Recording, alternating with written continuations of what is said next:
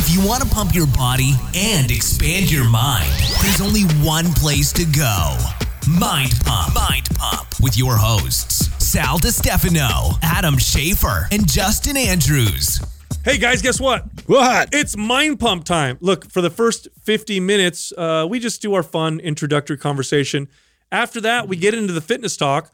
But here's what we talked about for the first 50 minutes. We mentioned the probiotic company Seed. They actually make a probiotic for women and for men. And believe it or not, the science says there is a difference. Now, we are working with this company. If you want to get a discount, here's what you do. Go to seed.com/mindpump and use the code mindpump for 20% off your first month of the daily Synbiotic. Then I talked about another new pet for me. I got another guinea pig to play with the other ones. Pretty cool. And the name, by the way, Millie Friedman. So, yeah, people know what that means. I like that. Then we talked about the show Billions. I don't watch that show, but Adam and Justin and Doug all love it. Dork. And apparently Jocko and Tim Ferriss were on there. That's kind of cool. Yeah. Then we talked about Trump's tariffs. He did a tweet which caused the market to drop, but there was also some good economic news before that. He's at it again. Adam brought up Adidas and how they're crushing because they signed Beyonce. Who would have saw that coming? Then we talked about Tumblr and how their value is tumbling. Boom. And how Dadtastic. Pornhub is going to buy Tumblr or talking about it maybe. We'll see what happens. We talked about Facebook and censorship and liability. Adam got a speeding ticket. You crazy driver. We talked about my workout variation. You might want to hear that part if you're trying to change things up with your workout. Justin talked about how he cheated at this weekend's Little League game. Yikes. Damn it. I know. And we talked about how drinking one energy drink may actually cause heart problems. You hear that, Lane? Monster. Don't drink them. Before we get into the fitness questions, I do want to remind everybody we are doing a live event May 10th at 6 p.m. in Encinitas, California. There's like 5 or 10 tickets left. Hurry up and go to mindpumplive.com.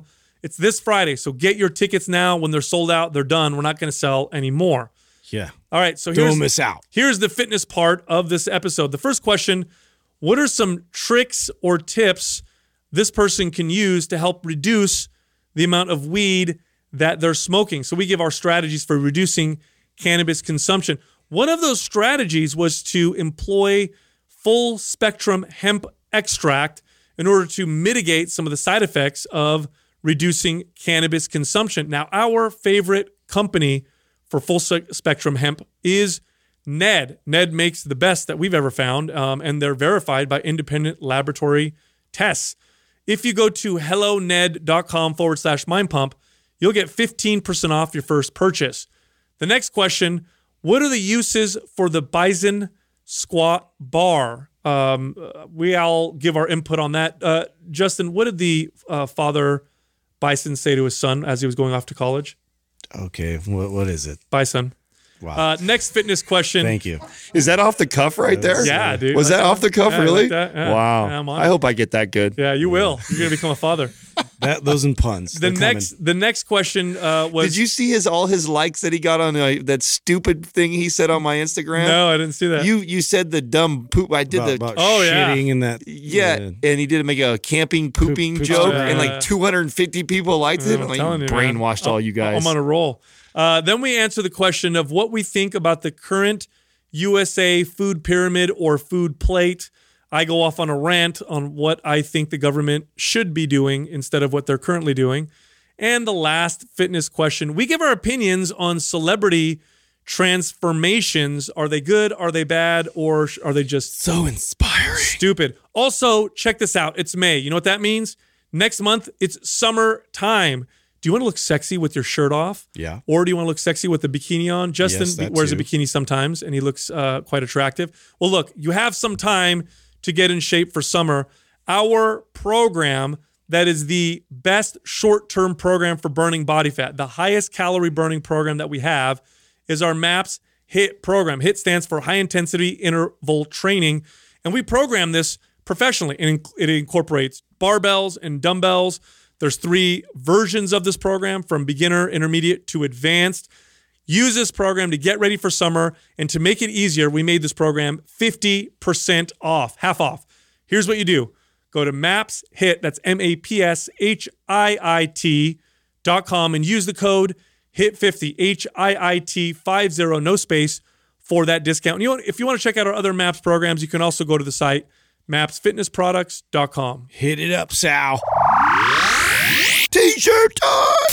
And it's T-shirt time. Oh, shit, Doug. You know it's my favorite time of the week. Oh, yeah. We got quite a few reviews this week. We have 3 winners with iTunes. We have Fiddy Wap, Logo 17, Honestly Haley. And for Facebook, we have 4 review winners. We have Danae Giorgio, Megan Parsons, Ronnie Chea, Felicia Murphy. All of you are winners. Send the name I just read to iTunes at mindpumpmedia.com. Send your shirt size, your shipping address, and include your Instagram handle, and we'll get that shirt right out to you. Do it, guys. Champions. Hey, man, the Raja Seed episode Fire. did so much better than what I would have ever anticipated. Well, there's 2 reasons for it, I think. I knew it would do great. I thought it was going to be too nerdy. No, Really? no. I really enjoyed that. And I knew people were going to enjoy I did that. too, but Yeah. we're a couple nerds Well, that's to true. understand Yeah, that. yeah, But yeah. There's always that. It was well received. Well, he's first off, the information I think a lot of people are interested in. Because, It's new information, too. And yeah, people are interested in probiotic science because it's an emerging science. It's impacting every other science related, every other scientific field. In fact, biology, psychology. They're looking at inflammation, crossover all over the Oh, it's place. crazy. But he's also, remember, he was a like champion debater. Remember, he had scholarships for. That's right. So he's just a good speaker. So it's a compelling. No, he's a great communicator. Yeah. You know, I had a question for you though. So after that episode went up, I have quite a few of my old clients that still listen or that listen to the show. And one of them was asking me about the difference between that, because Seed actually has a male and a female probiotic. They do. And I actually didn't have the answer for her. Do you know what the major difference is between the two? Yeah, so they have the leading researchers on probiotic science. In fact, one of the people that works with them was one of the people that coined the term. Probiotics. And he was also on the board for the World Health Organization, right? Yeah, so they're on the leading edge. And what they're finding with the current research is that there is a difference between female human and male human microbiome in a few different ways. First, the gut microbiome, they're finding there are some differences. And then, of course, the female, and he talked about this on the episode. Yeah. Women, the vagina. Yeah, vaginal microbiomes are fascinating, quite unique, and the health of that, it really helps in terms of, it reflects hormone health. It helps with because pregnancy, your ability to get pregnant, your ability to prevent certain types of infections, disorders, whatever. So there is a clear difference between men and women, and they are at the point where they can actually determine, if they get a sample, they can generally say where it came from and if it's a male or female. So it only makes sense that you would, to more individualize these probiotics, make a whole segment for women and make one for men. So is it like actually different bacteria strains that you're getting for the female different one? concentrations of different of strains. Okay. So yeah, very similar because we're all obviously the same species, but different in terms of percentages and who gets more of what. Right? That makes way more sense than Shred's, blue and pink version. For multivitamins. Yeah. No, but like I said, they're the leading edge because it's an emerging science. It's one of those sciences that there's new stuff coming out all the time, and so you want to be with the company that is that are the ones that are pioneering all this science, because it's kind of a new. Because to be quite honest, with probiotics generally, it's kind of like they're like, okay, we think this is good, let's give it a shot.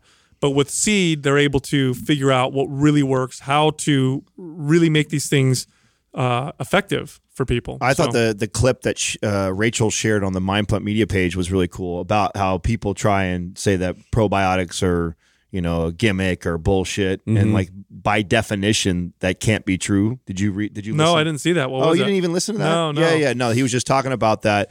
The definition of a probiotic is that it has something that you intake has to fundamentally change. Oh, so it's like the fact that to say that it's bunk or it doesn't work is so funny but what's happening is a lot of companies are bastardizing it or taking that little bit of course. science and information and then running with it. That's what always happens. Some science will come out and people are interested, and they'll marketers will take it and spin it in two different ways so that now you have cereal with probiotics in it. I saw probiotic water. I don't understand, and they don't have the right bacteria or the right concentrations. It's not surviving where it needs to survive. So it's just a waste. It's hilarious. Anyway, so how was you guys' weekend? Did you guys watch Jessica's story? I saw that there may be another creature in your household these days. I didn't see what happened. She showed the new. Yeah, really? Yeah, like a second guinea pig, so it has a buddy or what? Yeah, we have starting a little family. Yeah, we have.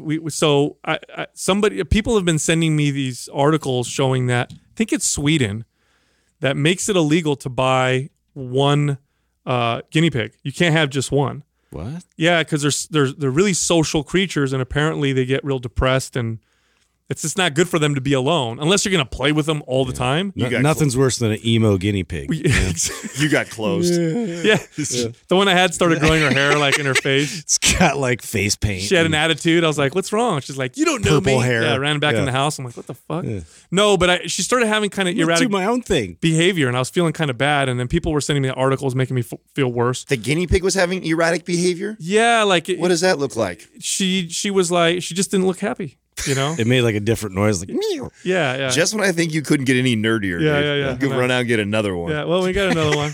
Now they're friends. Yeah, they're little buddies. They hide in the house together.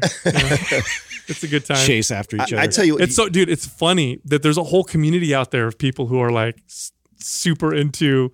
I get all these messages from people. World. Yeah, well, there's communities of people that dress up like rabbits and fuck each other too. So there is. Wow. There is. I saw those this weekend. Yeah, too. You didn't. I did, dude. There was another furry. Yeah, I figured out there's like two spots. I always see them downtown Santa Cruz, and like now I know where to avoid. There's one that's like this restaurant that's right near the parking lot, and then there's other one where it's like this open, this new restaurant area that just opened, and so that's their two hangout spots. We drove by and saw them again. Well, you remember when we were up in this was a long time ago when Mind Pump first started. We were all up in Santa Cruz together, and the one time we'd all been up there together when we were at the coffee shop. And you guys saw them while you were there too? We were all together. Wait a minute, is that Santa Cruz like a hub? Yeah, like they're there, dude. I captured it on my story one time and like highlighted it. You'd see people like look at them and then their face was just like like just horrified. So like all the time, like you'll go to these certain areas and they're just chilling. Yeah, they hang out. That is. I don't know what they do later, but yeah, apparently they eat together. And they serve them like out of a bowl. Yeah, dishes in a bowl. No, they don't. Water. Shut your face. Yeah, that's probably two places that they do that. Dude, I was having a conversation yesterday, and I was talking about how when I was a kid, so you figure the late 80s, early 90s, right? When I'd go out to dinner with my parents, and somebody would be walking around with like purple hair or like spiky hair, like they'd have the mohawk. My dad would always shake his head, like, "Oh, crazy kids, look what they're doing," this and that. Now, if somebody has colored hair, it's like, "Hey, you must be super conservative because you don't have conservative." Yeah, because you're not dressed like a dressed like a furry. You're not dressed like a fox, dude. And it's like, come on, man. What am I supposed to tell my kids? Like and then they try and like interact with my kids. I walk by, I'm like, dude, beat it. Like I don't trust anybody with a mask on and is being all like, ooh, like to your interested in kids. It's like the equivalent of saying, "Hey, fuck off. Yeah, do you want some candy?" Yeah. Now, how do they interact with your kids? Do they act like the character? They move all weird and they like come up to him like, hey, and like all cartoony. Dude, I just wanted to like kick him. I was gonna say, does your dad instant kick? Oh yeah. My arms got up, and I was like creating space, and I'm just like, look, I was like, back off. Of course you're gonna do that. You like, can't even see. You can't even see the person inside. No, I don't know who that is. It's some crazy pedophile that's like wearing a suit. Yeah. Hey, come play with me. Yeah, get out of here. No, that's weird. You're gonna get beat up. Now I know you don't, Sal. You don't watch the show. I know Doug does. And did you see last night? Well, last night is when I watched it. Released on Saturday night, right? The new Billions episode. and Jocko and Tim Ferriss both were in I it. saw that, dude. It's Crazy, yeah. right? Now, was it just like a quick cameo? Yeah, it's just a cameo. I think Jocko had a couple lines. There's a few scenes though. I mean, they were like helping train these two employees from like the different capital firms or whatever, and so they were like both on the training side of it. Is Billions a HBO? Cinemax. It's on Showtime. Showtime. Is it Showtime? Yeah. Not Yeah, Cinemax. It's like the new media space is starting to get into that whole, popular space. It right? looks like 'Cause they those are- want to bring in that audience. Oh, right? you mean podcasting is starting Podcasting. to move into there? Yeah, I don't remember what movie it was that I watched. That was a mainstream movie, and the dude, I think it was a guy, was listening to Joe Rogan and was watching his right. his Well, YouTube I know video. what you're talking about. Yeah, I mean, obviously, the creators are smart. I would take a guess that a good portion of people that listen to Tim Ferriss and listen to Jocko are also the same type of people that like the show Billions, and so I think that was just a play on cross pollinating, maybe, because it was really kind of weird. The Tim Ferriss, the part Jocko, I kind of understood, like the scene cuts, and like Justin's saying, they were training for a fight. And, Axelrod gets up and like 4:00 in the morning, he wakes this guy up, and standing next to him is Jocko. Yeah. And it's like military training. Oh, Yeah, so he's that like makes yelling sense. at him and he's running Right. and stuff. Yeah. So he's trying to hype him up. So there's a couple scenes. He's got a couple lines in there, and he's playing his personality, although they don't introduce him, but he's in there and he's playing that role. Because you obviously know who he is. Right. Yeah. But then Tim Ferriss was there. It was kind of weird. Like, Yeah, why, I was like, what was he doing? Why he would be there? He was like for- training him on some weird kettlebell snatch, and that was it. Yeah, and I don't know what, and boxing, like I don't know what he would be doing there helping. He wasn't necessarily helping him box, but that was the whole thing they were training for. Is so. he known for any of that? No, he swims. Well, he's done a lot. Like he's gotten done a lot. trained from like all kinds of different people, but I don't know. He stayed at a Holiday Inn. Yeah, he did. He has stayed all. Isn't he like a Holiday Inns. He's supposed to be like an informational, motivational. Who, Tim? You never listened to Tim Ferriss? No, I haven't. No, he always like tries to learn as much as possible. He tries to like hyper learn all these different skills and stuff. So he brings people on to teach them. Really? Yeah, like he had this like famous gymnastic coach on that taught him all this, gymnastic style fitness training, and yeah, so he's just like he's hungry to learn all these skills. Yeah, he talks about it. He does a good job of exactly that. Bringing in somebody who is an expert or a professional in an arena in a field, and he learns himself and he shares that journey on his podcast. Mm-hmm. Yeah, no, I mean, look at his Tools of Titans. There it is, right there. There's the clip. See, now, Doug, I was looking up this morning before I opened my mouth and talked about it that I didn't read anywhere where it said Tim Ferriss. I did read where it talked about Jocko, but you guys both confirmed that you were confident that it was Tim Ferriss also. So it'd be weird that all three of us thought that and it wasn't. Yeah, well, it says No, Tim it said Ferriss it. down there. It Oh, you said found it? Yeah. Okay, cool. All right, good. Yeah, I was Thankfully, I know. I mean, I've seen him before, and I know he's kind of short. So yeah, look how little he is. Yeah. See, he's it's not a great shot of him right there, but No. that's him standing there. Well, is Jocko a big dude? No, yeah, I guess That's Tim Ferriss. Oh, I know that. Yeah, but I is he think next Jocko's to a big dude, Okay. Yeah, Jocko's a bigger guy. I mean, he looked bigger in the clip when they had him in. He was in a couple more clips. so- Jocko kind of looks like Tito Ortiz a little bit. He's just kind of Yeah. like he's Yeah, that intense was looking. great episode though. I mean, I'm watching that right now. So when you saw that, were you like, "Oh shit, this is"? Well, I paused it and I said something to Katrina. We were watching it last night together, and I was like, "That was Tim Ferriss and Jocko right there." And she's like, "What?" And I'm like, "Yeah." And I rewound it. I'm like, "That's for sure Jocko." And I'm like, "I'm pretty sure that's Tim Ferriss." And then in the morning time, I got up and looked it up, and I didn't find this article right here that Doug just found where it talks about Tim Ferriss, but I confirmed it was Jocko. But it looks like it was both of them. Interesting. The space is growing, man. It's Starting to getting make its way. popular. Yeah, talking about stuff that's growing right now. Adidas had like a record quarter last month or last quarter. I think they increased by like 16% overseas. They had like 40% over profit. Like it was crazy. The numbers all from signing with Beyonce.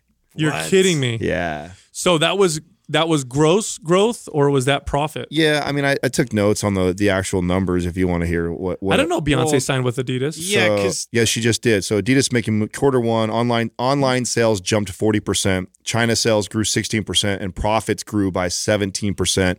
That's when huge for a signing. company like Adidas. No, big time. No, that was crazy. She's So- got a lot of- they've always kind of had their hand in the hip hop community, though, right? With like Run DMC started out with like all Adidas, and then you had Yeezy sign that. Well, that this is contract. this is the new model right now. In fact, I was talking to my buddy, and he's like, been paying attention to what we're doing. He's like, man, you guys got to get like a professional athlete to, rep your shit. I'm like, it's funny. We're in a different era now. Like that when we were growing up, that's how you did it. Like you get this pro athlete, but do they not have nearly as much power as these? they just pro athletes just don't have as much power as like these now, mind you, Beyonce's like, she's transcended all of that. She's super uber famous, but for the most part, like these influencers have just as much pull.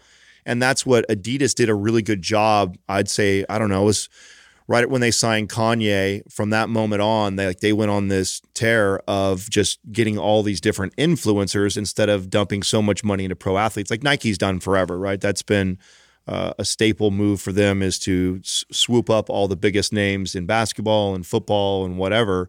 And it's not that they're not like, it's not that Adidas doesn't have like the Messier and like some of these other big name athletes, but they're more focused on these like influencers and signing them, which you would have just never Well, it thought. makes sense because athletes are typically terrible at that side of their business. Yeah. Whereas Beyonce, you go on her Instagram, you go on her Facebook. She's always entertaining. Yeah, everybody. and she's connecting to people and she's influencing through that. So it's crazy how it's becoming so much more important. Well, you've and so much seen more relevant. Kevin Hart get sponsored by Nike. Then you've seen The Rock by Under Armour. So I think that these other big companies are onto it. It's just a matter of like who's Crazy. they're sponsoring. Yeah. Did you guys, speaking of markets, did you guys see the Dow this morning? From Trump's news. Well, yeah. With the- so with the tariffs in it's China? actually, I'll check it right now. So we got a little live update. But the market opened and just dived. It looks like it's climbing back up a little bit, still in the negative.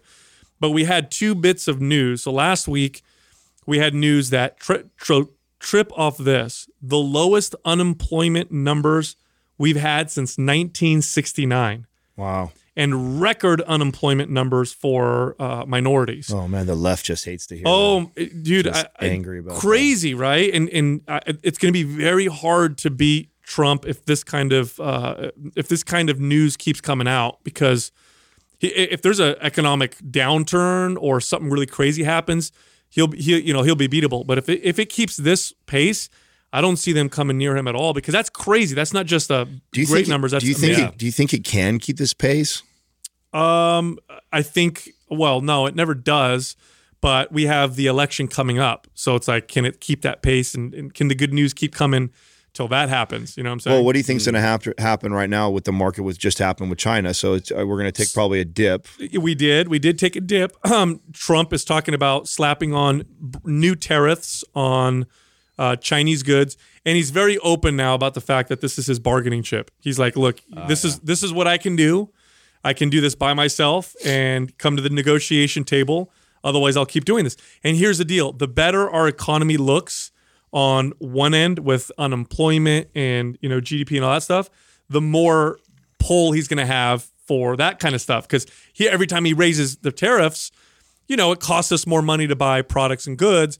But with us getting the kind of information, good news that we just got with unemployment, it emboldens him. So imagine now, here comes this guy who considers himself the master negotiator. He wrote the book, something about the deal, the art of the deal, right? So it's like his thing, right? Yeah. So now he goes to the table with the Chinese, leadership. He sits down. He goes, "Hey, look, I've been raising your tariff. I've been charging, tariffs on your goods, and so far our unemployment went down, and this and that, and the American people support me, and I'll keep doing this unless you guys do what I tell you." That shit gives him a lot of power. Yeah. It's going to be really interesting to see. But the market did take a big dump today because he tweeted that he would. And it's funny, just an individual tweet from the guy, you'll see the market react, up or down, which is kind of crazy. Yeah, he's created that. For If you're a smart investor, like I'm on a text thread with my cousins and my brother, who are all, this is what they do for a living. And you should have seen them yesterday. They're like, "Oh fuck, Trump just tweeted this, and the futures are looking crazy because people are, it's gonna be crazy drop." If you know how to work the market, you can short the market on stuff on just off his tweet, and make money off of it. So right off is it buy for them right now? I mean, is that what they're? That's what they were doing, yeah. So as the market's taking a dump, they're buying shit that they consider to be on sale. But it dropped 400 points at the open, and as of right now, which is, what time is it right now? It's almost 11 o'clock. It's only 200, went up another 200 points. Still in the negative, but really interesting. These are crazy times, man. We'll see what happens. Here's my theory. Here's what I think is going to happen. My prediction. Not necessarily, the guy I would necessarily vote for, but I think he's going to be on. If the economy continues to do well, and I'm looking at the lineup that the Democrats have, he's going to be untouchable. No one's going to be able to touch him. He'll win again, and then because it's his second term, usually presidents in their second term, they'll do the unpopular shit that they were afraid to do in their first term because of fear of not getting reelected. So I think just like Obama did, like first term talked about Obamacare, second term forced that shit through. Probably would have lost them the second election, but he did the second time because he can't run a third time anyway. Right. I think what Trump will do is, if he wins, I think the next step he'll take is he'll cut government spending and eliminate a lot of this bureaucracy, which will piss off a lot of people because you're talking about a lot of people get laid off. That's what I think will happen, but we'll see what happens. Anyway, really interesting stuff. So. Yeah. Do either one of you guys use Tumblr at all? No. It's like a blog hosting app or whatever. So it's really popular. In 2006 is when it launched, and in like 2013, Yahoo bought it. Verizon bought Yahoo. But when they bought it, they made this decision to pull all the adult content off of it. So it used to be a place where you could just free say anything you want, talk about whatever, and it exploded originally. And then when Verizon or Yahoo took it over, they pulled the adult content, and since then it's been just tanking. Yeah, tanking. But there's one company that's been showing a bunch of interest in it, and rumors are that they're going to buy it, and that's Pornhub. So I thought that was kind of fascinating that Pornhub might swoop up. They may turn that ship around, huh? Right. I think that obviously everything they touch turns into gold, doesn't it? It erects to the stars. Yeah, yeah, for sure. That's hilarious. You know what's funny about all that? So Facebook just pulled several big influencers, or whatever you want to call them, off their platforms because they deem them, to have hate speech and stuff like that. So Louis Farrakhan, they booted him off, pissed off Snoop Dogg, whatever, nobody cares. They pulled off other people, and a lot of people are up in arms about it. Other people are like, they're a private business. They can do that. It's up to them. I agree, they're a private business. They can pull whoever they want. But here's the other thing. I heard this angle a while ago, and I thought this was brilliant. So the reason why the phone companies were never liable for anything that was ever said over their phone lines is because the way they positioned themselves was, all we do is provide the lines, what's said on the lines. We don't regulate, we don't look at, we don't talk about, we don't touch. So we're not liable for if somebody like makes a phone call and like organizes a crime or whatever, right? Right. Facebook and all these social media platforms have been so far untouchable because that was originally their model. Like, hey, we're just a platform, just like the phone company. Here's the problem. They're starting to regulate and censor and take people off their page, which now opens them up. And I heard this from That's interesting. I heard this from a lawyer, a prestigious lawyer, and I can't remember where I saw it. And he made the case, and I think he's right. If somebody says some shit and it causes some problems, somebody may be able to make a case to sue Facebook, and if Facebook comes back and says, "Hey, we're not responsible," we're like, "You sure are." Right, you did this. You pulled these people off. and you guys failed to do this. It's really crazy position they've placed themselves. That's interesting. Think about that. I didn't think about that with the phone companies, right? Like we grew up with it, so you don't really think about what was it like when it evolved and it first started. Like this ability now that anybody can call anybody and talk about whatever they want to talk about. It's really not that different than social media, right? And the phone, and that was utility, and people don't realize that was a big discussion when phone companies first came onto the scene. Yeah, because there's nothing that stops me from calling your phone number and harassing you and saying shit and being crazy. No different than somebody coming on your Instagram page and saying shit like that. Like, that's right. Your option is to block them or hang up the phone, right? That's right. So it's pretty much the same thing. It is. Never thought of that. Except now they're totally censoring, they're totally regulating. So now it's more like a magazine or a newspaper. Yeah. So let's say a magazine from 20 years ago or 20 years ago printed an article that was all kinds of crazy hate speech and it incited a a riot or incited someone to kill someone, they probably could have been held liable, or at the very least, the case could be made. Right. Well, now these companies are setting that precedence that they're not like the phone company. Right. They're more like a publication, in which case, Yeah, they're editing everything. So that therefore it is a publication unless you get your hands off and you let people just have discourse amongst each other. Yeah. That's- dude, Then they're definitely like on the chopping block. dude, all it takes is one case Yeah. to get taken to court and to win, and then that's it. That's They're going to fucked. change it all for Oh, them. Do you Then think it's so? I mean, sometimes I think that they're making so much money, it's just like a speeding ticket. It's like, some case happens and they're like, I'm suing for $100 million. What's $100 million to Facebook? Well, think about it this way. It's all about the precedence. So let's say somebody sues. Speaking of speeding ticket, I got one this weekend. Did you really? Yeah. How, sucks. how fast were you going? Actually, we were doing more than 85.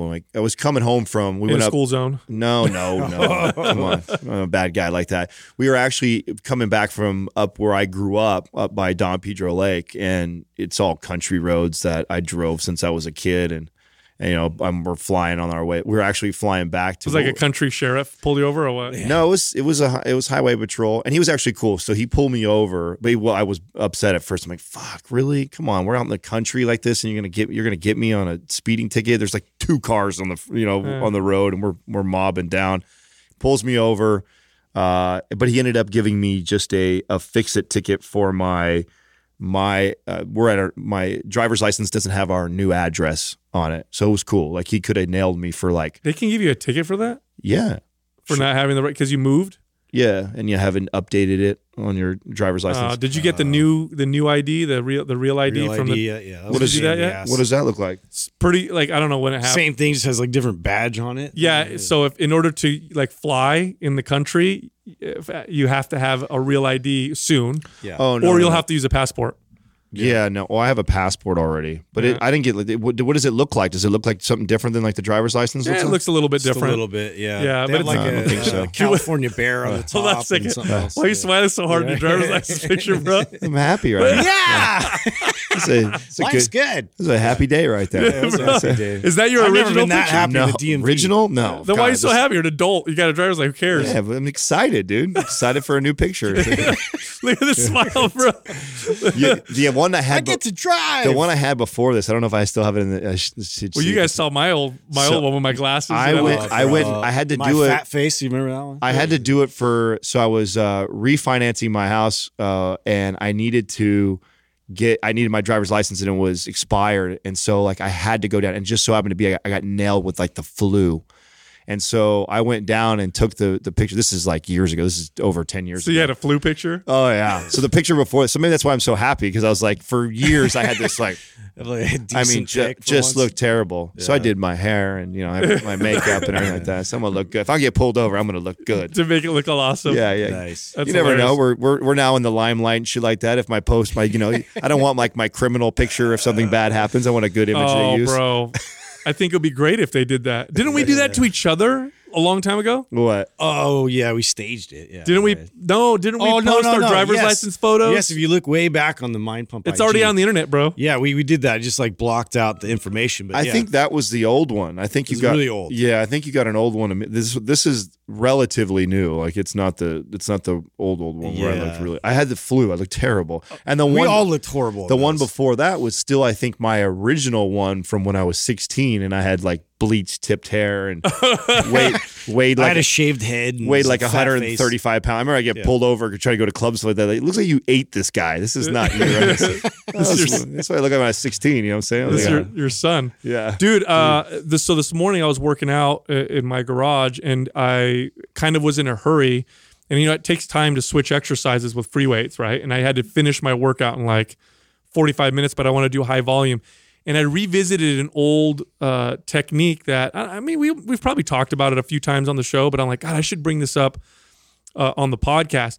So it was a high volume workout. So what I was doing between 8 to 9 sets per body part. And typically the way I do this is I'll do 3 exercises, 3 sets each, right? 9 sets.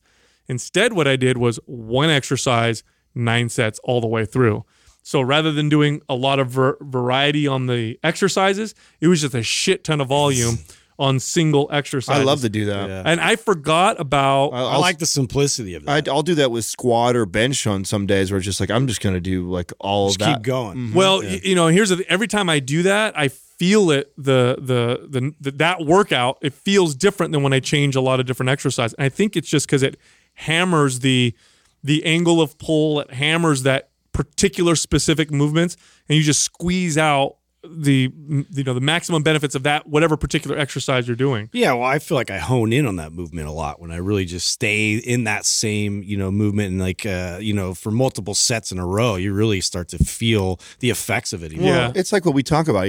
Our bodies are adaptation machines. Yeah, and I right? hadn't done that in a while. Yeah, and if you always train in the 3 to at most 5, set range, and you're never doing more than about 5 sets at most, nothing better than to fucking shock the hell out of your body and do 10 sets of an exercise and watch what happens. And what I try to do, what my aim is, I'll pick an exercise and I'll do a rep range, and the goal is to be able to maintain that exact amount of reps for all 9 or 10 sets or whatever. So it's like the first few sets are kind of easy, but man, I can tell that I typically train 3 to 4 sets per exercise, because after set number 4, I'm like, oh shit, my body's like getting weaker all of a sudden. I'm pushing through. My get go-to, when I take breaks where I've been off for a couple weeks from training, and my first day back, it was I used to always first day in the gym was 10 by 10 of squatting 135. I'd squat 135, 10 sets, 10 reps, all the way through. And it doesn't sound like very much, but I tell you what. Oh, yeah, it starts adding up. Oh, yeah, no, absolutely. Did you guys get your back in? Because I remember last week you guys were talking about how neither one of you had worked out for a whole week. Did you guys get any exercise in? Yeah. Yeah, I did. Yeah, I got in a couple workouts this week, and in between my coaching sessions for all my my kids. Oh, what's going on with that, dude? So this weekend was busy. We had like a couple double headers, and like I was out there on third base, like doing my third base coaching, and this is where like I do most of I help the team out the most in terms of like coaching. And so the kids are like, now they can steal and they can do all these like new additions, like they can bunt, they can do like they're doing kid pitch and stuff. So it's been this evolution of like, double A, they kind of introduced new variables. And so of course something happened with Ethan again, my kid, where like I was coaching third, and there was a play in a situation where he hits the ball and it sort of goes towards first base. He makes it to first base. There's an overthrow. There's 2 people on base already before he starts running, so there's 2 runners potentially ahead of him. So one of them makes it all the way. I'm rounding him to home base because there's all these overthrows. And so the first guy scores. Then the second guy's kind of running, and then he gets to third base and he starts running back because he thinks he's going to get thrown at home. Meanwhile, my son's running as fast as he can towards third, and then he's rounding third. Now they're both together, like right in front of me like this. And I'm like, oh shit. So I'm telling the other guy to run home, and then I'm telling my kid to go back, and he's not going back. He's almost lapping the other guy. So my instinct was, boom, grab him, and I clotheslined him. No. Wait a minute. I don't know what happened, dude. Is that illegal? Yes. Yes, like he should have been out, and I totally like just annihilated my kid. Hold on, your own son? Yes. You reached into the game? Yeah, because he kept running, and I'm like, no, and like I just stuck my arm out, and he's like, and like landed, and I picked him up, put him back, real quick, and like my hands went up in the air, like it's not me, because technically he would have been out, and then they would have got out of the inning, and this was a really intense, tight game with like this team, the Yankees, that were like, they have our number. So you wanted to play so bad, you just had to. Yeah, I was like into it. So what happened? Did you get in trouble? No, they let that go. But Parents didn't freak out? Nobody freaked out. There was nobody that saw it except for like all the parents on our side, from that angle. They all saw me like totally clothesline him, and somebody took a video. I'm going to try and find it. But really? Oh no. Yeah, so what did your son say after? Was he mad? He's like, Dad. Did they win? Like, yeah, we won that game. So that was like we just barely squeaked it out by like 2 runs. Oh, that's hilarious. Yeah, so that one mattered. Like if they would have caught that, we probably would have either tied or lost. So how 2 games? How many games did you play this weekend then? So we played 4 games this week. Oh shit! Yeah, dude, it was a crazy weekend, dude. Because my youngest had some games too. So yeah, they were doing all these makeup games because of the rain. So I got one tonight too. This is crazy. Is that considered cheating that you did that? Yeah. You're not supposed to get involved. Now, I remember when we first started talking about you and the training with your oldest, because the youngest is like the born athlete. Like he's most like you. And I remember when your oldest was first starting to get into baseball, you were kind of concerned how's his progression been? I mean, you guys, is he getting better? I mean, it's been a real transformation with him in terms of like what I've seen him hitting wise and what I've seen him like mechanically. Like, There's points where I think like catching is something we really need to work on because he still has that like flinch kind of reaction. Yeah, exactly. Like I think when he gets older, like he'll be more comfortable with but that's his first reaction is to be like and like it goes right past him or it like hits his glove and he doesn't like squeeze down and. There's so many little nuances. I have to like stay on top of it though. Like he just needs all those coaching cues, like all the way through. It's crazy. Oh, that's gonna be but awesome. It does make a difference. I want to come watch a game. I would love that. Dude. Yeah, that'd be fun. So I've got two nephews, little nephews that played. Well, one of them is already out of college and he played in college, and then we have a young one that's coming up right now, and he's only 12 years old, and he doesn't quite have the athletic abilities as like the older one has. And we were just discussing this like the week before, and I'm like, really? Are you sure? Like he's like, no, you can just tell by this age. You can just see if he's got it or not. Well, one of Katrina's family members' friends comes over, and he's got like a 9-year-old, right, that comes over, and this kid is throwing the ball with the kid that went to college playing baseball, and they're playing this game that I never played. I forget what he called it, but it's. The baseball heading towards your face is 2 points.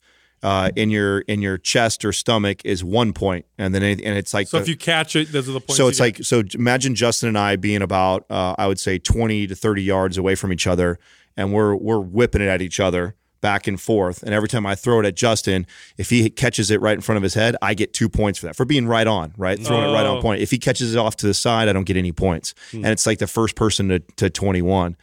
And he was playing with this. He got beat by this little 9-year-old kid who was just flinging the ball at him.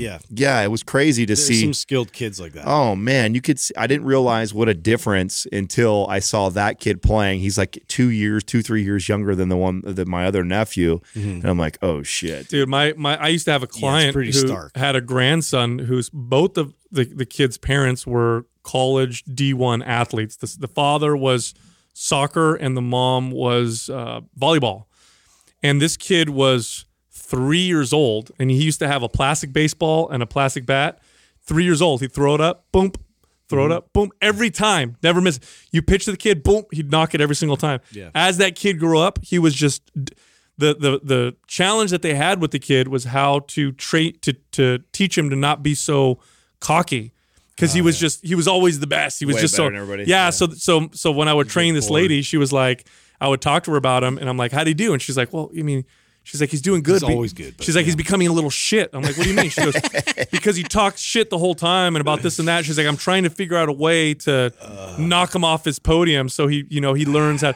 Which is an interesting challenge if you think about it, right? Right. Because if you're, you can, man. You spend so many years of building him up and building his confidence. Well, he was just like that since he was 2 and 3. Turn him into a Deion Sanders or something like that. That's like owns it. Well, think about it. Let's say the kid grows up and he's always just crushing people. Yeah. At some point, he's going to hit an obstacle. If he never learns how to do that'll be great. That'll be great and humbling. Hopefully it doesn't happen when he's Tiger Woods, bro. That's just you ever seen videos of Tiger Woods when he was amazing? Yeah, same thing. And probably really cocky and arrogant for most of his life. And then you get caught sleeping with a bunch of hookers. Yes. That's a piece of humble pie. That's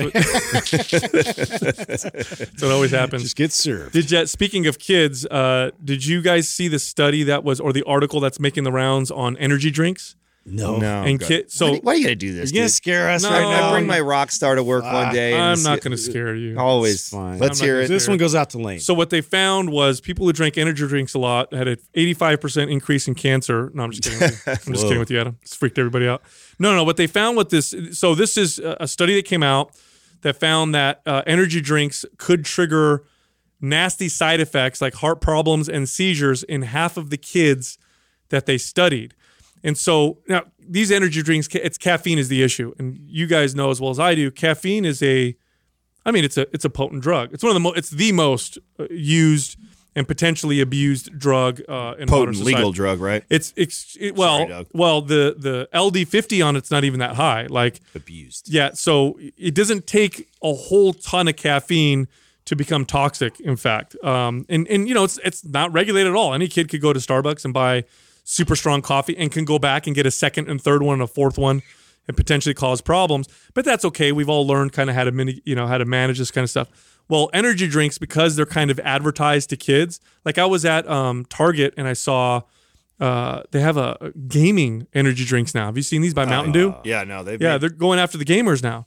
And you can tell by the flavors and the colors, that who they're kind of targeting. Well, what's more, dude? Remember when you had all the different gums that were just like cigars, cigarettes, and chewing tobacco? It's like, what are we teaching these kids? Yeah, but they didn't have nicotine though. That's true. Yeah, it wasn't that's a big distinction. Yeah, it wasn't like gum, candy cigarettes with actual nicotine. We're still actually giving them. Yeah, caffeine. So what I think this is starting to show, just because of the popularity of them and that so many kids are drinking them, is you're going to start to see some places are passing laws saying you can't sell energy drinks to kids. Well, I mean, when did Starbucks come around, Doug? I mean, we were already out of high school or close to leaving high school when Starbucks even became a thing. Nobody's going to Starbucks. Or now, if you're in high, I could just imagine. I mean, because I know if I was that's like a place to hang out. Well, nobody drank coffee when I was a kid. Yeah. Coffee was what adults did. That's what I'm saying. Yeah. But now that Starbucks is there, I think probably, I don't know, what's the percentage of high schoolers you think that are drinking coffee now? Oh, it's at least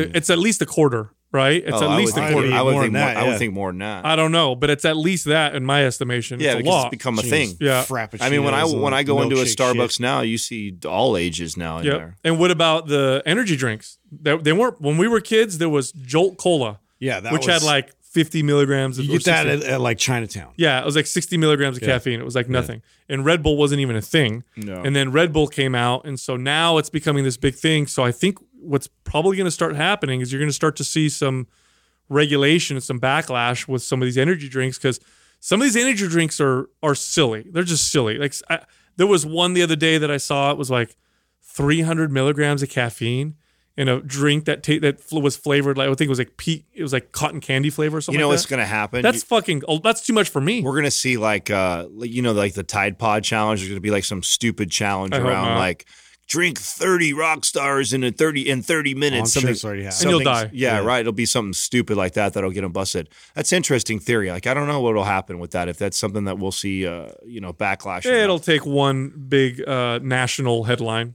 Some kid or whatever, and then that'll start the legislation with politicians trying. Definitely, That's something to be concerned with kids. There was a kid not that long ago who you used to be able to, and I'm pretty sure it's illegal now. You used to be able to buy powdered caffeine. Yeah. So you could buy powdered alcohol. Yeah. Well, that's another story. But at least powdered alcohol, you have to be 21. Can you snort it?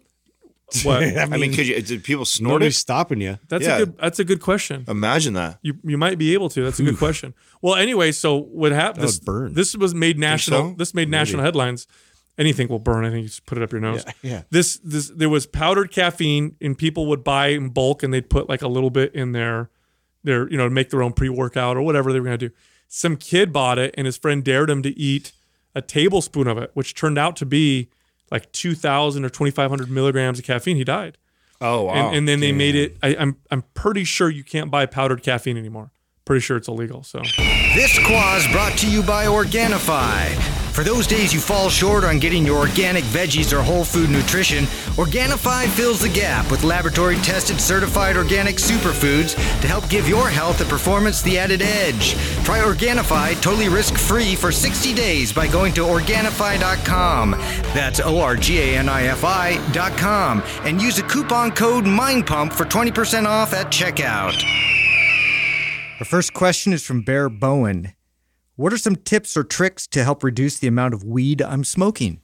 Whoa. Cannabis. It's because of the legalization efforts, which I applaud. I think people should be able to do whatever they want with their bodies. I think there's been this message because of it that cannabis is totally harmless. Yeah, it's like fair game now. Yeah, like it's harmless and do as much as you want. And I think it's important to note that, and this question is highlighting it, anything can be abused, anything. And cannabis is no different than anything else that can be abused. It might not have necessarily the same acute negative effects as alcohol, but I've seen what too much cannabis can do, and I've also felt it. And what tends to happen to me is I start to feel, first off, I get the less of the benefits of the cannabis, and then I also notice I feel less motivated and overall down. It's like this my overall level of energy and enthusiasm and all that stuff, motivation, just kind of comes down a notch, and so I'm not as sharp.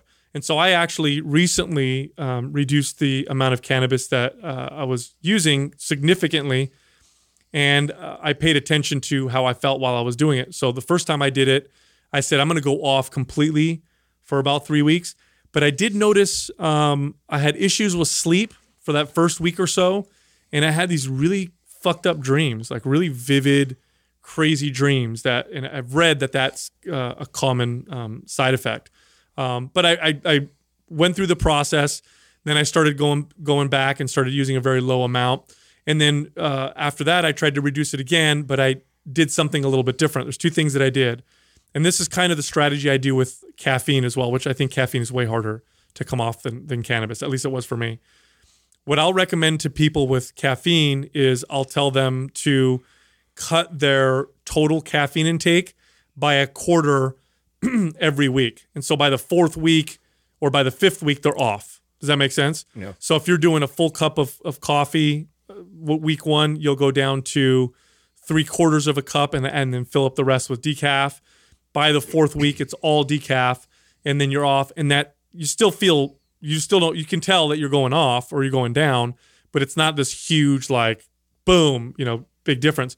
So with cannabis, I found that, and I've had a couple clients I've helped through this process as well, as I'll tell them to do the same thing. Take your total usage, be honest about it, reduce it by a quarter each week until you're down to none. And then one other thing that I've done that seems to have helped, and this is my anecdote, I don't have any studies to support this, this is my own anecdote, is to, as you're reducing the amount of THC that you're consuming, to increase the amount of CBD. Yeah, that you're consuming. I've done that too. Have you? Yeah, it's weird that you mentioned that. That was like, I mean, I kind of, I'm relatively new. I'm not like, super like big user of cannabis or anything, but like over the last year or so, like I've loved to like intermittently use like 5 milligrams, and it's helped me kind of relax and also like be more creative. And but I have found that like I'll get on these like runs of like a couple months where it's like it's reoccurring. It's like 5-6 times a week,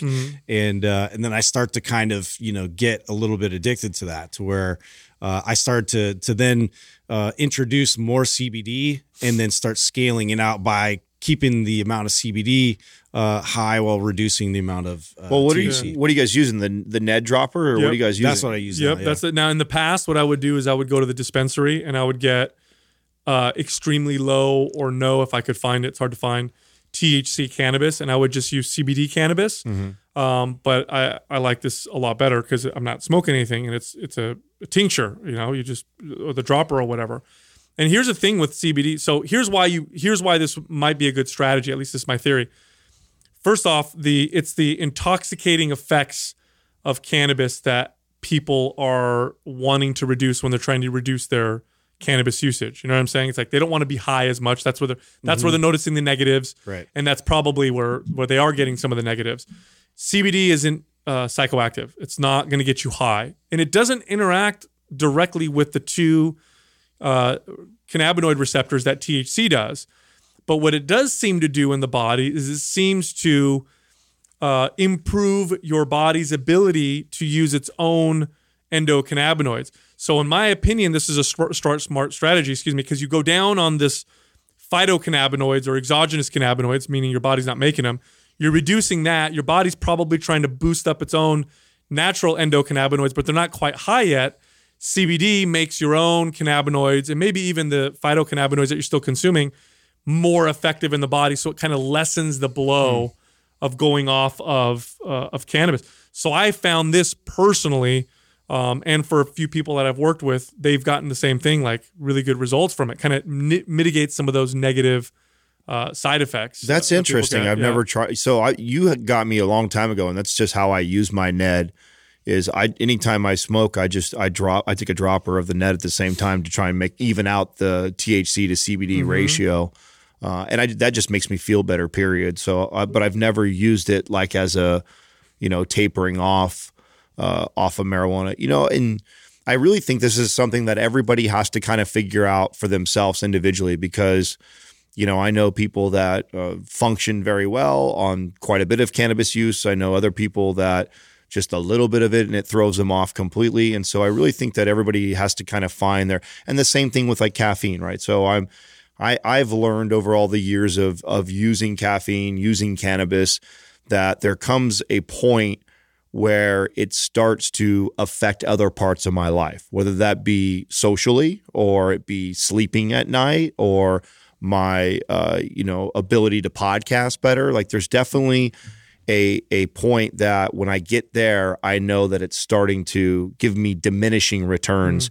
And that's now, what do you notice? What are the diminishing returns from the cannabis? So that I'm not as sharp on the podcast.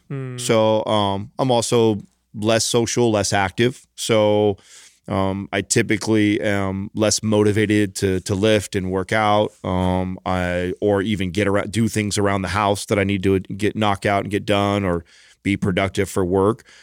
I'm a less productive person when I'm on it, which is why I'm really good about waiting till like the end of the night before when I'm winding down.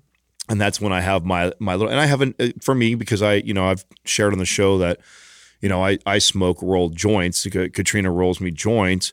And I know that when I get to about where I smoke a half a joint, that's kind of to my, what I would say my 300 to 400 milligrams of caffeine. That's your number. That's my number, right? Yeah. When I start hitting that, and then I find that I'm having to hit that just to feel the positive effects from it, I know it's time to go back the other direction.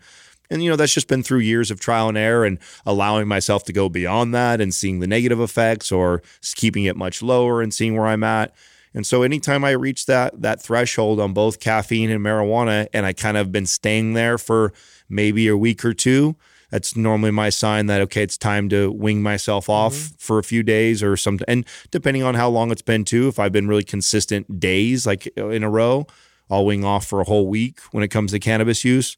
And caffeine, very similar. And I agree with you, Sal. Like caffeine will give me like the headaches, and I'm really tired and fatigued. And so not having caffeine is way harder than cannabis. Cannabis, I find, as long as I keep it at that's my peak, it's not really that tough for me to pull. I can completely cut cold turkey from that point. So from just somebody who has a half of a joint at the highest in a day, I can all of a sudden just say, it's not that hard. Yeah, I'm not going to have any for the next week. And it's not like, oh God, I need my weed. I think you definitely feel a physiological withdrawal, but it's mild in comparison to other substances. Like caffeine. But there's a lot of people that are, just like with anything, right? They get this psychological addiction where it's like, I need it just to, because it's part of a ritual that they established. That's probably actually the hardest part. The hardest part for me is actually, that's why it's really easy when I go like on vacation or do something that I don't need. It's not there. Yeah, it's not there.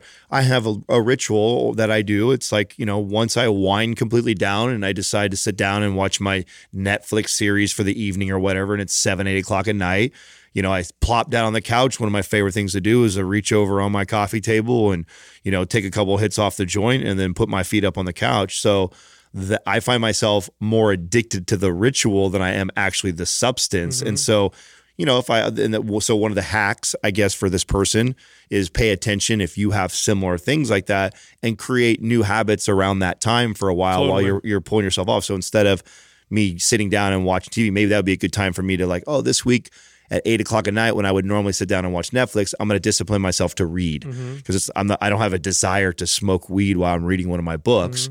So maybe find a different habit, or that you can meal prep, whatever it may be that you wouldn't naturally want to go gravitate to smoking. Yeah, and it's funny too because you can find studies that'll show that because when you use a lot of cannabis, one of the big side effects of it is short-term memory degradation. Like people just don't, like you said, Adam, feel as sharp, not able to recall, short-term memories as quickly. This is with heavy use. And anybody who smokes weed and denies that you're full of shit. Like smoke a lot of weed, guaranteed you'll see when you test, that you're just not going to remember stuff as well. And what they find in some of these studies is that when you do it with CBD, some of that is mitigated.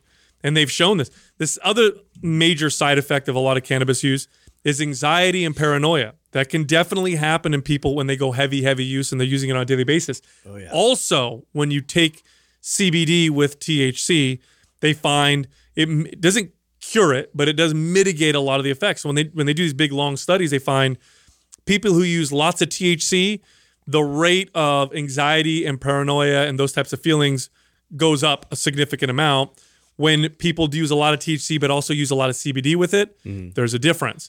And it's just funny to me because the old school cannabis probably was relatively balanced. It probably had... No, it absolutely was. And we just bred it to be super stony. We have I mean, it was like 15% THC. That was considered strong. Yeah, no. That's what I'm saying. Like that was like the peak was like 15% THC, where now we're pushing north of 25. Yep. I mean, you're talking about almost a double increase in THC levels, and the CBD, the ratio isn't the same, right? Mm-hmm. So the CBD has been relatively the same, even when it was in the low 12 to 13%. So the ratio of CBD to THC was relatively high or better. A better ratio, you should say. And then when we went up to like 25, it's just not the same. When you shared that with me, that was like that. That's how I use Ned majority of the time for me is I keep it. Then you'll have your I keep it in the same place, and you put it on your tongue for about 30 seconds to a minute. So I'm literally, first thing I do, drop the net underneath my tongue, get my stuff all ready out, put it on the coffee table, get my show ready, and then I rinse it down, and then I go right to lighten right after that. And I definitely feel better off of that. Yeah, the main reason I see people using it is anxiolytic. That's where I keep getting messages like, oh, it helps me with anxiety. And these are people who don't use cannabis. They just got the Ned because they wanted to see if it helped them with those effects. That's the biggest thing. But the kind of sleeper is what we're talking about, because as cannabis use goes up, I think you're going to see more and more people realize like, oh shit, like I should probably balance this out with something that's going to, take away some of the negatives.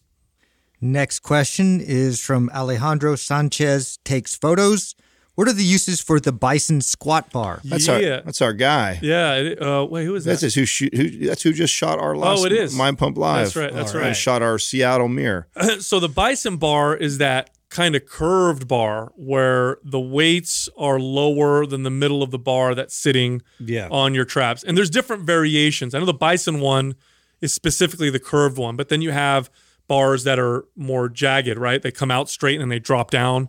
And then they put weights on the side. When you originally picked the question, I thought that's what we were talking about. I'm not even familiar with the name of that bar. I've used that bar. I know there's a few bars out there. There's a safety bar. There's a yoke bar. There's all these like different kind of variations of that, but they all like are, the whole thing's about like where they're loading the weight, and that's what's interesting. Now, I don't have a ton of personal experience using these bars, but just by looking at them and the little experience I do have with them, the big difference really, obviously, is the placing of the weight, which would change the it would change the lever a little bit. So what I mean by that is, so if you took a broomstick and you lifted a broomstick by the middle of it, it would be a lot lighter or easier to lift than if you grabbed the very, very end of it and tried to lift it out straight in front of you.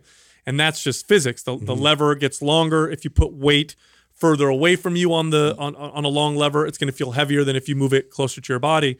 And so this changes the lever a little bit in the sense that the weight is lower on the body, so your upper body isn't so long of a lever with the placement of the weights.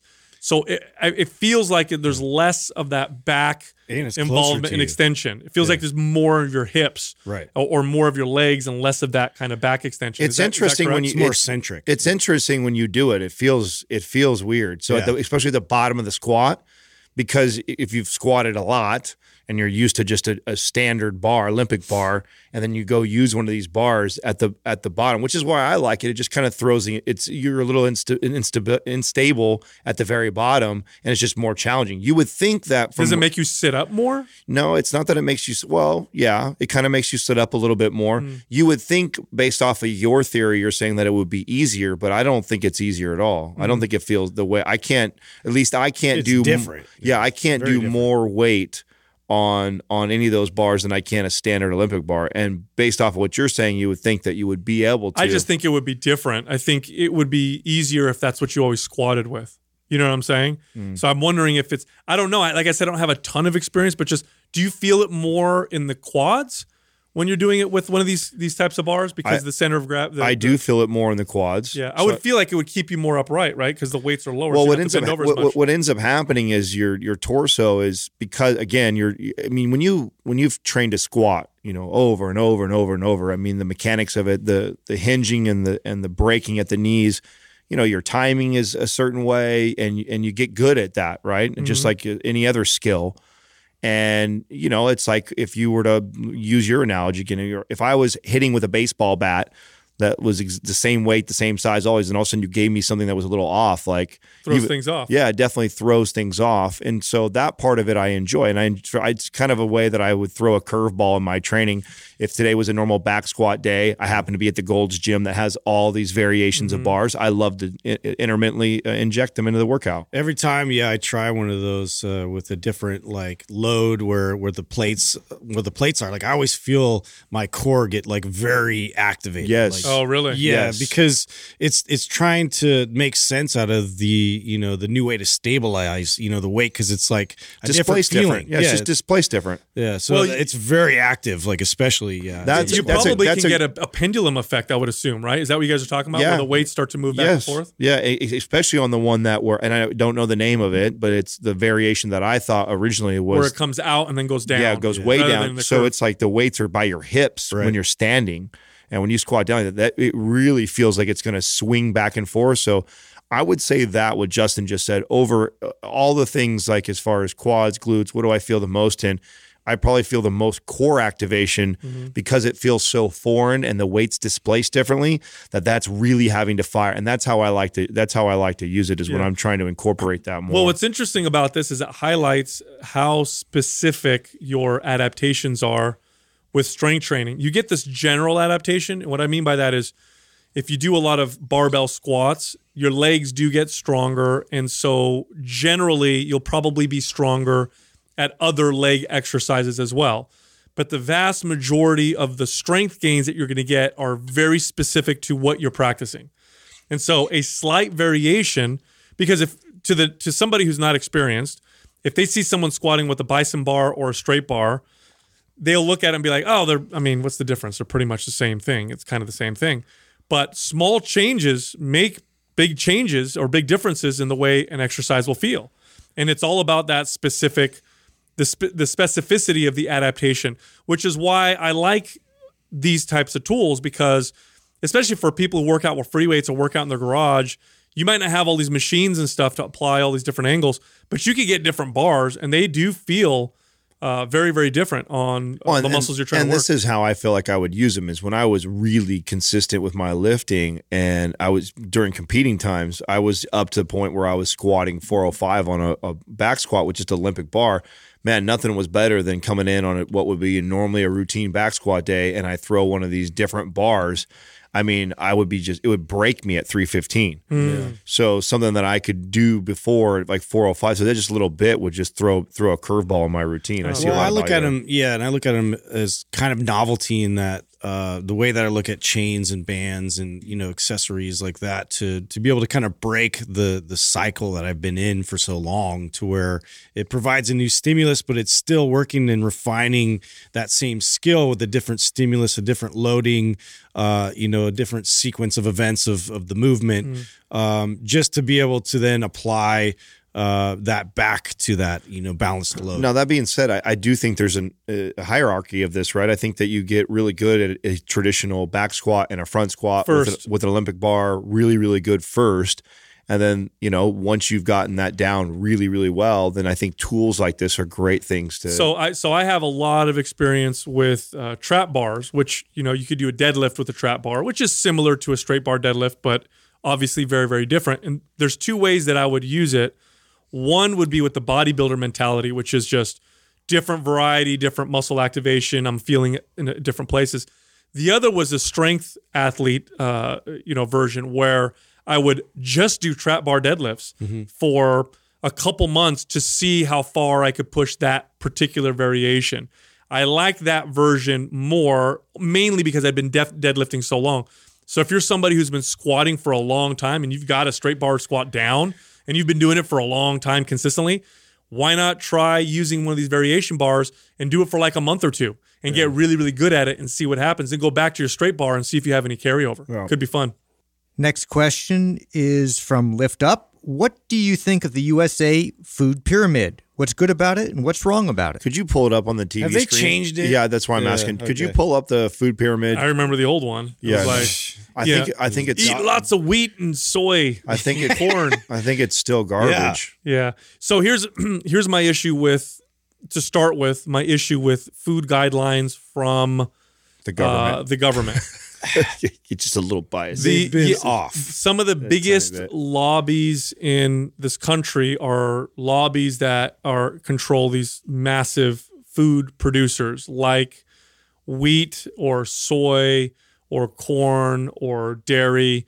And so there's going to be some influence in terms of, what they're telling you you should and shouldn't eat. That's a food circle, Doug. Yeah.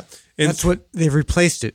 That's They the new replaced one? the pyramid with the My Plate, I think they call it. Yeah. So now it shows fruits, vegetables, grains, proteins, and dairy. So now they're making all the lobbies happy. It's still because they throw it all in the same one. It's still crazy They really want you to carb drink heavy for milk. sure. With, Yeah. If you got grains and fruits and vegetables all Here- on your plate. Here's my other problem with this, and this is my problem with most food recommendations from most sources, is they completely negate the main reason why people have issues with food. It's because of the behaviors around the food.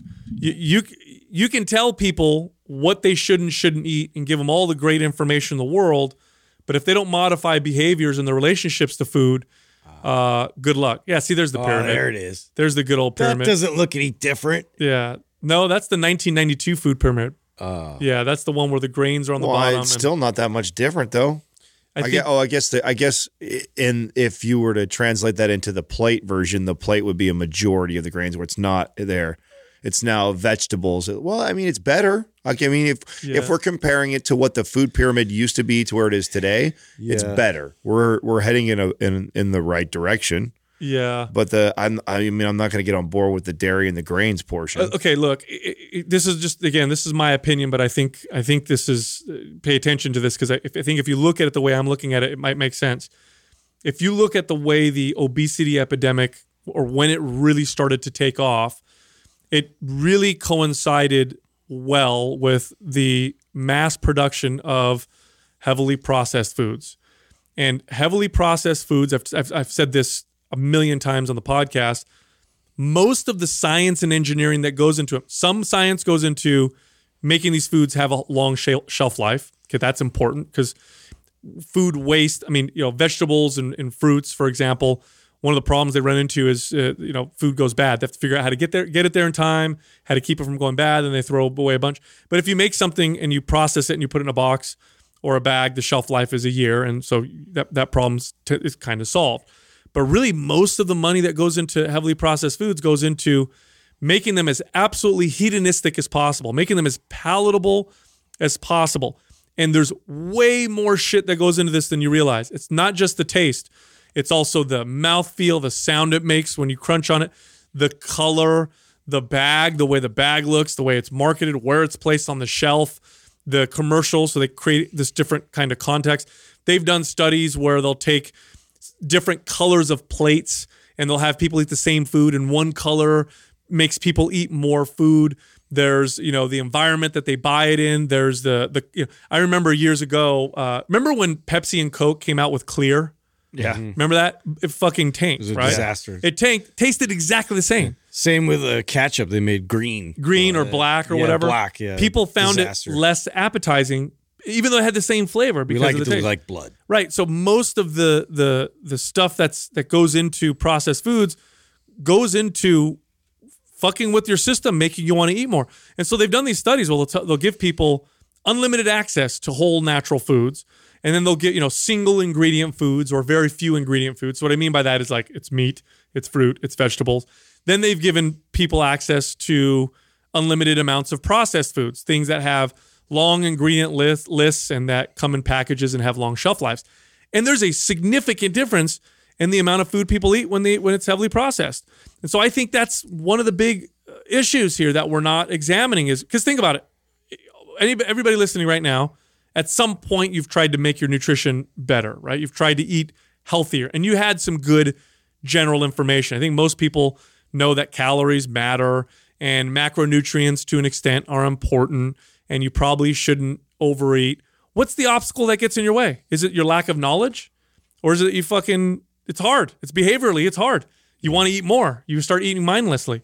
That's the thing that they're ignoring that nobody's talking about. So explain what your suggestion is here with it, because you're talking about a visual, a plate. Like, what do you want labeled on there? I think they need to address the processed food issue. I think they need to address the hedonistic value of foods and say to people, look, if you're trying to eat appropriate amounts of food, then you need to eat foods that are whole and natural and not processed because it'll make it very, very difficult for you. Because grains, what falls under the category of grains? I could do like chips, whole grain chips or Pop-Tarts, cereals or that kind of stuff. And that's going to change how that grain is presented. There's a big difference between a potato and a potato chip or, a fruit or a fruit juice. Fruit juice is also more palatable than eating the fruit itself. I think that's what they need to tackle. I don't think these pyramids or these plates are going to help at all. This is why I like the Whole30. So if you like something generic like a food pyramid or a plate like that, I thought the Whole30 did a really good job as far as keeping it simple for people, but then also addressing like the processed foods. Absolutely. I think it makes a big difference. And then the schools, they're terrible with, I think they counted, they were supposed to have vegetables, a serving of vegetables, and they counted tomato sauce or ketchup as a vegetable. So like a slice of pizza covered the dairy, it covered the vegetable, and it covered the grain category. That's so great. I've heard somebody try and say that was a vegetable before, and I just shook my head. Yeah, and then the fruit would be like a fruit cup that was... So let me ask you guys a question. Let's say we took two groups of people, and one group of people ate fruit cups, which usually have like the fruit juice in there and they're cut up, and then you had the other group just had fruit with the peel on it and everything, and you told them eat as much as you want, don't worry about it, whatever. Which group do you think is going to eat more calories? Right. That's what I'm talking about, and that's what they're not addressing. And I think that's a bigger problem than the knowledge of what's good and what's not good. Because I don't know about you guys, but when I work with clients, there's a lot of shit that they don't know, but generally they know some stuff. Yeah. Like, oh yeah, I know that's not healthy, but I eat it anyway. And I know I need to be eating that. And so I don't think it's necessarily like an information problem. No, that's a good point. I mean, we're already that far, right? Like, there's a lot of people that still like get their nutrients from fast food, so they're trying to figure that out. And it's like we're trying to get them to have these whole foods. That's a giant step for them. Sometimes I think too, it's information overload. Yeah. Totally. There's so much counter information that it's like, what do you believe? Totally. I mean, obviously it's part of why, we grew the podcast that we did is just to help people with that. I think that there's so much information. You could read one book that counters the other one and they both sound so smart because they're all scientifically based. But it's like, so if you're a consumer, it's like, fuck, where do I go? What do I do? Yeah. Plus look at the individual variants. So they're recommending a lower fat, higher carbohydrate diet. But I know people who are far healthier and feel much better on the reverse, a higher fat, lower carbohydrate diet. So that individual variance is huge from person to person. But what's the one big problem that people have in modern societies with their food consumption? Too much. Yeah. They just eat too much, and that's what they're not talking about. We've talked about it on the show, and of course, there's always going to be an individual variance. But in my experience, it's so much easier just to tell a client, like, you can have almost anything you want, just stick with whole foods. Yeah. And I know that's like just a broad statement, but a majority of people won't overconsume if they do that. They really won't. It's really tough to. Yeah, it is tough. It's tough to eat 3,000 calories of all whole foods. It really is. So I mean, that was, it took me years before I figured that out. And that was just kind of like what I did with clients. It's like, listen, I'm open for you exchanging these out. Here's your general meal plan that I want you to follow. But if you go off of this, that's fine. Just stick with whole foods. Yeah, just not getting calories from liquids. Yeah. you That's know, another drinking it like that. It's so funny. Like that was one I brought up almost with every single client I've ever had, and that was like, right away that was like a game changing thing the first month. Yeah. It's easier to consume calories in liquid form to the point where I was reading an article on, I think it was Brian Shaw, strongman competitor. Yeah. So this guy needs to consume 8,000 calories Right. or So something he like that. has to drink. So it. he's like, fuck, what do I? So you know what this guy does? He makes, and I think it's him. I hope it's that guy. If it wasn't with him, it was another strongman. He makes these chicken shakes where he blends chicken breasts and other stuff in a blender, and he brings like 8 of these shakes to work, and he's like, I can't fucking chew and eat all this food because again, it's a way to hack the system. And to be clear, humans have been processing food ever since we started, making food. Cooking it is a part of processing. Adding seasoning is a part of a way to make food more palatable.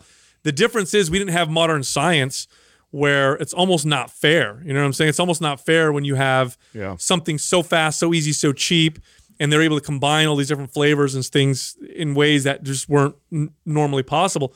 Good luck trying to eat the right amount when you're consuming these types of foods. You're going to have a tough battle. It's going to be very, very difficult. So, and they don't talk about any of that at all. They just say, eat your grains, your fruits, whatever. And then there's this broad type of, I think people have the information. I just think they need to be taught, like, here's what works and here's what doesn't work in terms of behaviors. Next question is from Buzzy2K. What do you guys think about celebrity transformations? Inspiring or dangerous? I mean, dangerous. I don't know. I don't think most celebrity transformations disclose everything that they did, and I don't even know. That's a good one. Yeah, I don't. And then I don't even know if any of them even align at all with what they really did. Like Most of it was like gastric bypass or something. I mean, typically with a celebrity transformation, they use as a marketing tool. Yeah. It's no different than how they would hire somebody like me when I was competing, right? So, and I didn't know this until I got into competing that this is how this worked. But like all the magazines and supplement companies, they hang around all the pro shows and they pick out of the your top 10. Who looks the most marketable, look great on a magazine. They find a guy like myself. They walk over and they say, hey, listen, we'd like to pay you $5,000 and we'd like to shoot an ad for our supplement or our diet or our, transformation program, whatever the fuck it may be. And they pay someone like me $5,000 to get fat. And then you just reverse the pictures. That's just so fucked up. Right. But it's how, and when It's way easier to do it that way. well, though. when you think about it from a company standpoint, it's safe. Yeah. Right? Like Because they got the It's a hard proven picture. model. Yeah, you don't want to. to. You don't want to take a guy like me when he's fat and out of shape and say, "Hey, we want to pay you $5,000 to get into the best shape you've ever been in your life." That's and, hard. And You don't know what hopes- you're going to look like. Right, right. So what they do is they go find somebody who's already, oh wow, look at that physique, look at that. Oh, they're marketable. That's a nice after picture. Right, we want that guy. It's a great after picture. Go take the picture. Now go eat like shit for the next. Which is easy. Yeah, which is very easy to not fuck up. Right, don't exercise. Go I eat can like do shit. that. Yeah, and then they do this. So this celebrity transformation thing, no different. So I don't think it's inspiring or dangerous as much as it is bullshit. I mean, most of the stuff that you see out there is designed to market and sell you whatever said idea is, whether it be a supplement or the greatest transformation or their new program or an app or whatever. So I mean, I don't see. Here's why I don't like the celebrity transformation stuff. And by the way, they only exist because we keep buying their shit. So I, that's fine. They can. If people are reacting to it, it's our fault that they exist. But here's why I don't like them. It's because people compare themselves to celebrities, and celebrities have almost nothing in common with the average person. So what do I mean by that? Well, if you're Beyonce or you're who's the dude that played Thor in What's his name? Yeah, that handsome, Justin's man handsome crush. bastard. Yeah, Justin's man crush. Can't believe I forgot his name. Want to hug him. Yeah, what's his name? Chris Hemsworth. Chris Hemsworth. Yeah, Thank you very much. Hemsworth. So it's someone like him. So he wants to get in shape because he's going to play Thor. So the movie producers or whatever, the big production company goes to him and says, hey, you're going to play Thor. We're going to pay you $10 million. You need to get in shape in 3 months. Here's your personal trainer. Here's your chef. And here's your stack of anabolic steroids. yeah, maybe anabolic steroids. Yeah. And your job is that. So now imagine this. Imagine if you had no responsibilities, so you didn't have a job. You didn't have to worry about your kids. Most of these celebrities have expensive nannies that take care of the kids. You that's all you're gonna do. We're gonna give you the trainer. The trainer's gonna live with you. Half the time, these trainers live with them, follow them. Then they have nutritionists. Well, yeah, you're gonna have a fucking crazy transformation. Awesome. That is not you. That is not you at all. And so comparing yourself to these people is not fair to you.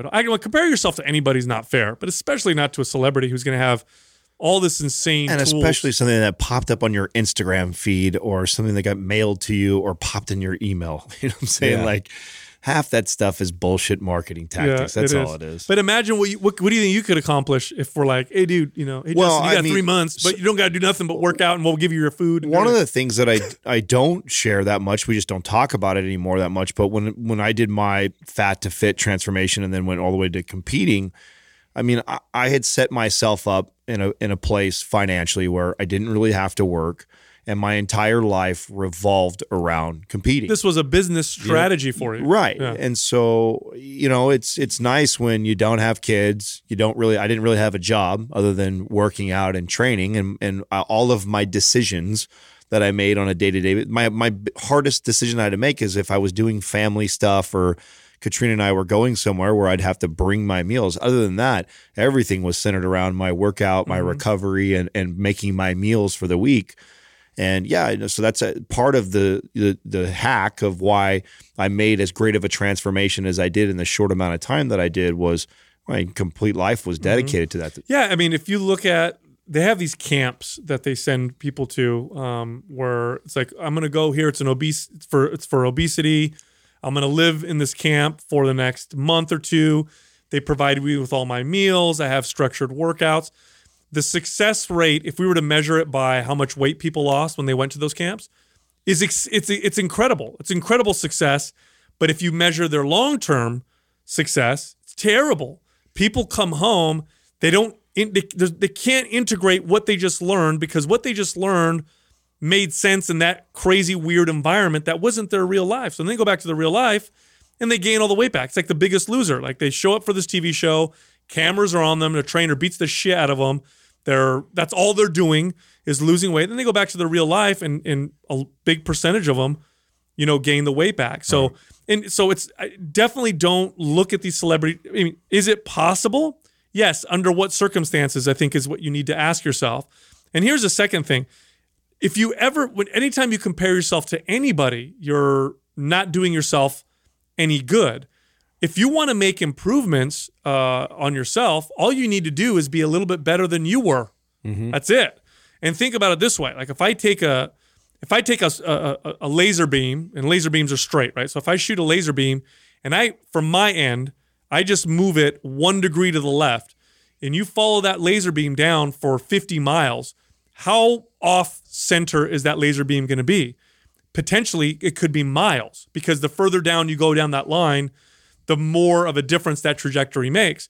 So think of it that way. If every single day you just change your direction a half a degree off of where you were yesterday, that's all you got to do, you're going to make huge changes in a year or 2 years or whatever. And it's much more of a realistic approach. And you're comparing yourself to the only person that it's fair to compare yourself to, which is yourself. Because again, you don't know all of the things that person has gone through or what they're doing and what their life looks like and how much money they spend on people making their food and what their motivations are and any of that shit. You don't know any of that stuff. So comparing yourself to those people, super not fair to yourself. And celebrities are just in their own crazy world anyway. Did you guys see what Natalie Portman said about veganism? Did you see that? No, please. She said that you'll love this one. She said she's a hardcore feminist, right? And she said, I connected my veganism to feminism because I realized that the milk that we get from animals comes from female animals and the eggs we get are from female chickens. And so, being vegan is also, good for women. Whoa. Yeah, it's connecting the dots. Yeah, exactly. It's really all that. Awesome. They're in their own narcissistic, crazy, weird bubble. And so I wouldn't. Yeah, I try not to look pay at anything attention they do. to celebrities and their habits and all that. It's great that they get in shape for a movie or whatever, but I'm not going to hold that into my world of working out, or it doesn't make any sense for me to kind of bring that in. Well, and not to mention, half of them don't really look like what you see either. Yeah. A lot of them are photoshopped. 300 was all Photoshop. Makeuped up. It's like it and at the peak of whatever their fitness, and then you see them in real life, and they're like, oh fuck, they don't even look nothing like that. Do they Yeah, even? it's And, weak. and then lastly, of course, they know nothing about. Most of them don't know anything about fitness. But they're free to like give advice about it. Yeah. Which is it's always great. There's a few celebrities that really make fitness. That's always been a part of their life. What's his name? Wahlberg. Oh yeah, Mark Wahlberg. He's LL Cool J. LL Cool He's always J. got a He's another fucking guy who's always been working out. strong physique. Yeah, Dwayne Johnson. He's been doing it for a while, but most of them are full of shit, so I wouldn't listen to them. Anyway, if you go to mindpumpfree.com, you can download any of our guides for free. They cost nothing. You can also find us all on social media. Instagram is our social media channel of choice. You can find Justin at Mind Pump Justin. You can find me at Mind Pump Sal and Adam at Mind Pump Adam. Thank you for listening to Mind Pump. If your goal is to build and shape your body, dramatically improve your health and energy, and maximize your overall performance, check out our discounted RGB Super Bundle at mindpumpmedia.com. The RGB Super Bundle includes MAPS Anabolic, MAPS Performance, and MAPS Aesthetic. 9 months of phased expert exercise programming designed by Sal, Adam, and Justin to systematically transform the way your body looks, feels, and performs. With detailed workout blueprints and over 200 videos, the RGB Super Bundle is like having Sal, Adam, and Justin as your own personal trainers, but at a fraction of the price. The RGB Super Bundle has a full 30-day money-back guarantee, and you can get it now plus other valuable free resources at mindpumpmedia.com. If you enjoy this show, please share the love by leaving us a 5-star rating and review on iTunes and by introducing Mind Pump to your friends and family. We thank you for your support, and until next time, this is Mind Pump.